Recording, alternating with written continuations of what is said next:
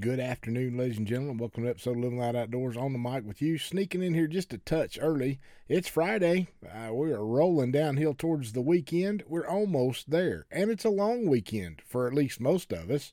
I hope you get to spend some relaxing time with your family this weekend. I'd encourage you, even though it's a holiday weekend, find yourself in the presence of good company, corporately worshiping the Lord this weekend. Amen. Don't let go of Sunday just because it's a holiday weekend. There ain't no holidays in the Christian life. We take a day off and we're liable to get attacked. So jump in, get in there head first, and let God move you this weekend. Amen. I want to share a message with you that actually was kind of sparked by a Twitter tweet, whatever you want to call them things. I'm not real good at that stuff, by Pastor Jim Cymbala. And it prompted me to kind of revisit a subject that I've talked about before, but we're gonna look at it in a little bit different way. Today's title is Yield, a Sign Worth Understanding. Now, see, in my little rant that I've done in the past, I don't think most of us understand what a yield sign means anymore. There's yield signs as you come onto a highway, or you're coming down an exit ramp or something and you're merging into traffic. And not all, but most entry ramps have a yield sign. And I really don't think we have a grip on what that is anymore. Because of this entitled nature that we tend to live under, this self-centeredness, this selfishness, yield no longer has a place in a lot of us. And I really think it's something we need to pay attention to, because as many American words today, and not just American words, but others, we talked about one just recently about fear. The Hebrew word for fear has multiple meanings in the way that it's used. And so does this word yield. There's all kinds of definitions when you look at the word yield. An actual crop yields a harvest, but that's not what I want to look at. What I want to look at is what that yield sign kind of looks at. What does it mean? What does a yield sign actually say? And by definition, at least in the sense of a roadway yield sign, it means to give the right of way to other traffic. In other words, you don't have the right of way. You are to yield to the others. You're to give up your right and wait your turn, if you understand what that means. And again, like I said, in today's society, I don't think we have a full grip of what that means anymore. I've been in Missouri. These guys got roundabouts. You ever been through a roundabout? I call it the demonic circle. It has absolutely no purpose in my mind. I understand what they're for, they're to keep traffic flowing. But man, in today's environment, in today's atmosphere of selfishness, that's a dangerous place to find yourself, because there ain't nobody looking out for you. You better dadgum well approach that with some caution, and you better understand what it means to yield, or you're going to wind up in a wreck, in a mess, or not on the right road. You're going to have to take another road. I've seen that happen too. Anyway, Pastor Jim Cymbala wrote this: when we ask for the Lord's direction in a particular situation, we have to come with our own will surrendered, not with our mind already made up about what we want to do. To hear from God, we have to be open and we have to be yielded to Him. Now, we understand what that word will means. I really want you to catch that, because when we talk about God's will, it's God's choice for us, His direction for us. That's what God's will is. So when we come to the Lord looking for direction, seeking Him about a particular situation or circumstance we're in, we've got to come with our choice, with our directions, with our wants surrendered. Not with our mind already made up about what we want the answer to be. Because if we come with it in that fashion, we're not going to hear from the Lord. We're not going to hear clearly where He wants us to be and what He has intended for us. We have to be open and we have to be yielded. We have to give way our right and follow the will of the Lord. So how do we yield to God?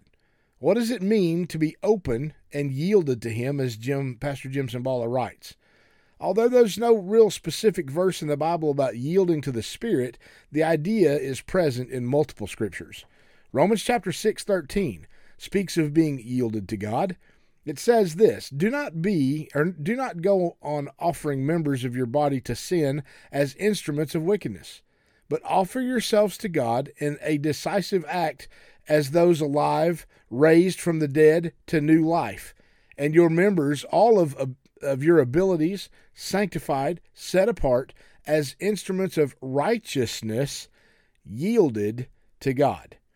In other words, you're giving God access, not your way, but we're allowing God's way to be handled here. Romans chapter 6, verse 19 says, of yielding our bodies as servants of righteousness unto holiness. We're to yield our bodies as servants of righteousness unto holiness. To yield is to give something up or give way to a demand of some sort. A person yielded to the Spirit will surrender to the Spirit's will, to the Spirit's choice, to the Spirit's direction, and submit to His authority, the Spirit's authority. Scripture mentions walking in the Spirit, following His lead and living in cooperation with His plan. Scripture also mentions being filled with the Spirit, being fully surrendered to Him and functioning in His power and His freedom. Both walking in and being filled with the Spirit necessitates yielding to His control. It's giving up our control, yielding to His control. Yielding to the Spirit finds its opposite in grieving Him. Ephesians chapter 4:30 says, and do not grieve the Holy Spirit of God, but seek to please Him, by whom you were sealed and marked, branded as God's own for the day of redemption, the final deliverance from the consequences of sin. So don't grieve the Spirit by doing your thing. Be yielded to God. Seek to please Him, by whom we're sealed and marked, branded as God's own. Don't quench the Spirit. 1 Thessalonians 5:19. Do not quench, subdue, or be unresponsive to the working and the guidance of the Holy Spirit. You understand what quenching means? How do you quench a fire? You douse it with water. You put out the fire. Don't put out the Spirit's fire. Don't quench the Spirit's fire or be unresponsive to the working and guidance of the Holy Spirit. Be yielded to Him. Don't resist Him. Acts chapter 7, verse 51. You stiff-necked and stubborn people, uncircumcised in heart and ears. You are always actively resisting the Holy Spirit. You are doing just as your fathers had done. So this is looking back in history. Don't do what others have done in resisting the Spirit of God. Yield yourself to Him. Allow His way, not your way. Those who are yielded to the Holy Spirit will not be doing that which offends Him. They will not dampen His influence in their hearts, and they won't oppose His will. Some good examples of believers yielding to the Holy Spirit are found in the book of Acts. The believers gathered in a house in Jerusalem on the day of Pentecost, where they're in obedience to the risen Lord's command. Luke 24:49 says, stay in the city until you have been clothed with power from on high. That power came in the person of the Holy Spirit in Acts 2:4. It says all of them were filled with the Holy Spirit and began to speak in other tongues as the Spirit enabled them. These disciples yielded to the Spirit, proclaimed the gospel to the multitudes, and it's literally where the church began. It began because of a yielded spirit to God. The first foray in foreign missions began when the church in Syrian Antioch was worshiping the Lord and fasting, and the Holy Spirit said, set apart for me Barnabas and Saul for the work for which I have called them. That's Acts 13:2. In 13:3 it says, yielding to the Spirit, the church fasted and prayed, placed their hands on them, and sent them off. They sent them out to do the work of the Lord. On the second missionary journey, Paul and his companions, Silas and Timothy, were traveling through Asia Minor preaching the gospel. What it says in Acts chapter 16, verse 6-8, it says, but then the Spirit began to redirect them. Paul and his companions traveled throughout the region of Phrygia and Galatia, having been kept by the Holy Spirit from preaching the word in the province of Asia. When they came to the border of Mysia and tried to enter Bithynia, but the Spirit of Jesus would not allow them to, so they passed by Mysia and went down to Troas. That night in Troas, Paul had a vision that guided the missionaries to Macedonia. The gospel was brought to Europe because Paul and his companions yielded to the voice of the Spirit. They yielded to the direction of the Holy Spirit. The Holy Spirit would have us give thanks in all circumstances in 1 Thessalonians 5:18, to do good works in 1 Peter 2:15, and to be sanctified, avoiding sexual immorality in 1 Thessalonians 4:3. The Spirit desires that we count ourselves dead to sin and alive to God in Christ. Romans chapter 6:11, even so consider yourselves to be dead to sin and your relationship to it broken, but alive to God in unbroken fellowship with Him in Christ Jesus. He desires us to know the love of Christ.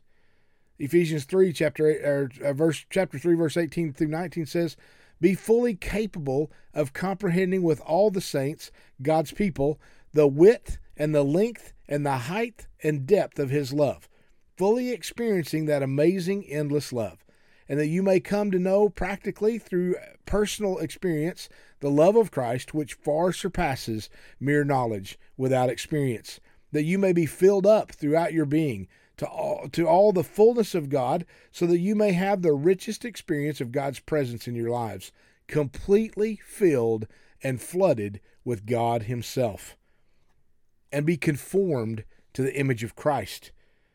We're to be conformed. The Holy Spirit says we're to be conformed to the image of Christ, and the only way that comes is by yielding to His Spirit. Romans 8:29 says, for those whom He foreknew and loved and chose beforehand, He also predestined to be conformed to the image of His Son, and ultimately share in His complete satisfaction and sanctification, so that He would be the firstborn, the most beloved and honored among many believers. He wants those who trust in Christ to be assured that they are God's own children. Romans 8:16, the Spirit Himself testifies and confirms together with our spirit, assuring us that we, believers, are children of God. As we yield to the Spirit, allowing Him full control of our lives, we will see the fruit of the Spirit being produced in us. What is that fruit? Galatians chapter 5, verse 22 through 24 says, but the fruit of the Spirit, the result of His presence within us. This is very important. The result of His presence within us. If the Holy Spirit isn't in us, we're not going to have these fruits of His Spirit. But the fruit of the Spirit, the result of His presence in us, is love, unselfish concern for others, joy, inner peace, patience, not the ability to wait, but how we act while we're waiting, kindness, goodness, faithfulness, gentleness, self-control. Against such things there is no law. And those who belong to Christ Jesus have crucified the sinful nature together with its passions and its appetites. In doing so, we can look forward to a harvest of righteousness and peace. Hebrews chapter 12:11 says, for the time being no discipline brings joy, but seems sad and painful. Discipline often seems sad and painful, doesn't it? Yet to those who have been trained by discipline, afterwards it yields the peaceful fruit of righteousness, right standing with God, and a lifestyle and attitude that seeks conformity to God's will and to God's purpose.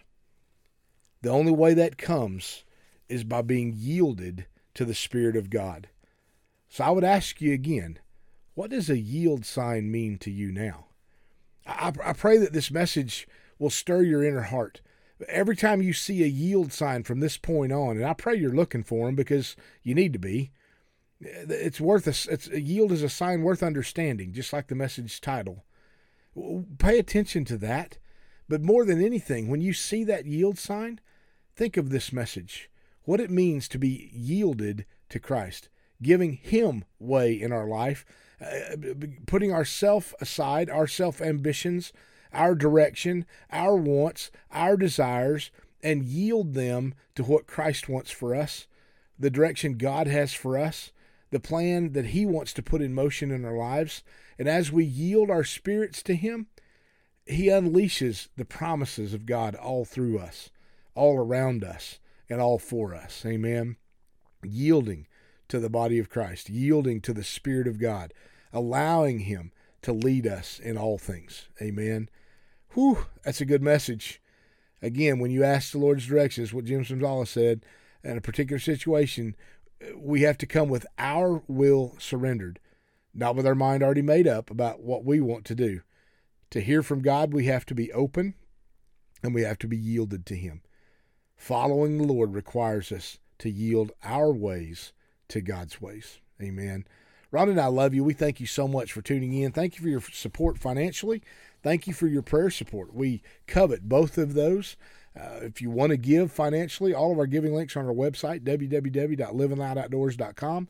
There's a simple give app there. There's a PayPal link there to our PayPal giving fund.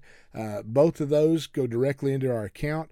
All of the funding that comes into Living Loud Outdoors is used ministerially.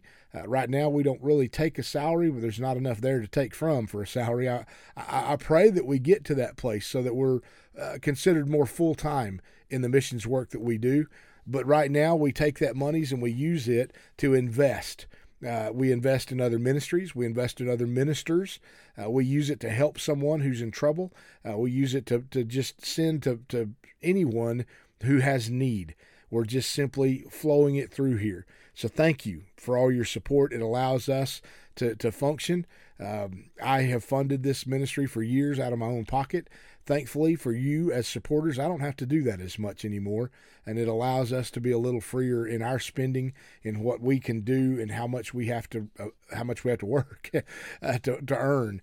So thankful for God's blessing. So thankful for Him using people like you, friends, fellow missionaries, fellow ministries support us. We're so thankful, and we're praying that in the connection that we've made with all of you, that God has His hand in your life as well. We do believe that as you give, in the same measure in which you give, He'll give back to you. Pressed down, shaken together, and running over, be poured right into your lap. And it'll be poured into your lap by men, is what one version of the Bible says. Rhonda loves that version. God bless you. Thank you so much for your prayer support. Thank you for your friendship, your relationship with us. Share these messages with anyone that you encounter. Amen. God bless you. We will talk to you again real soon.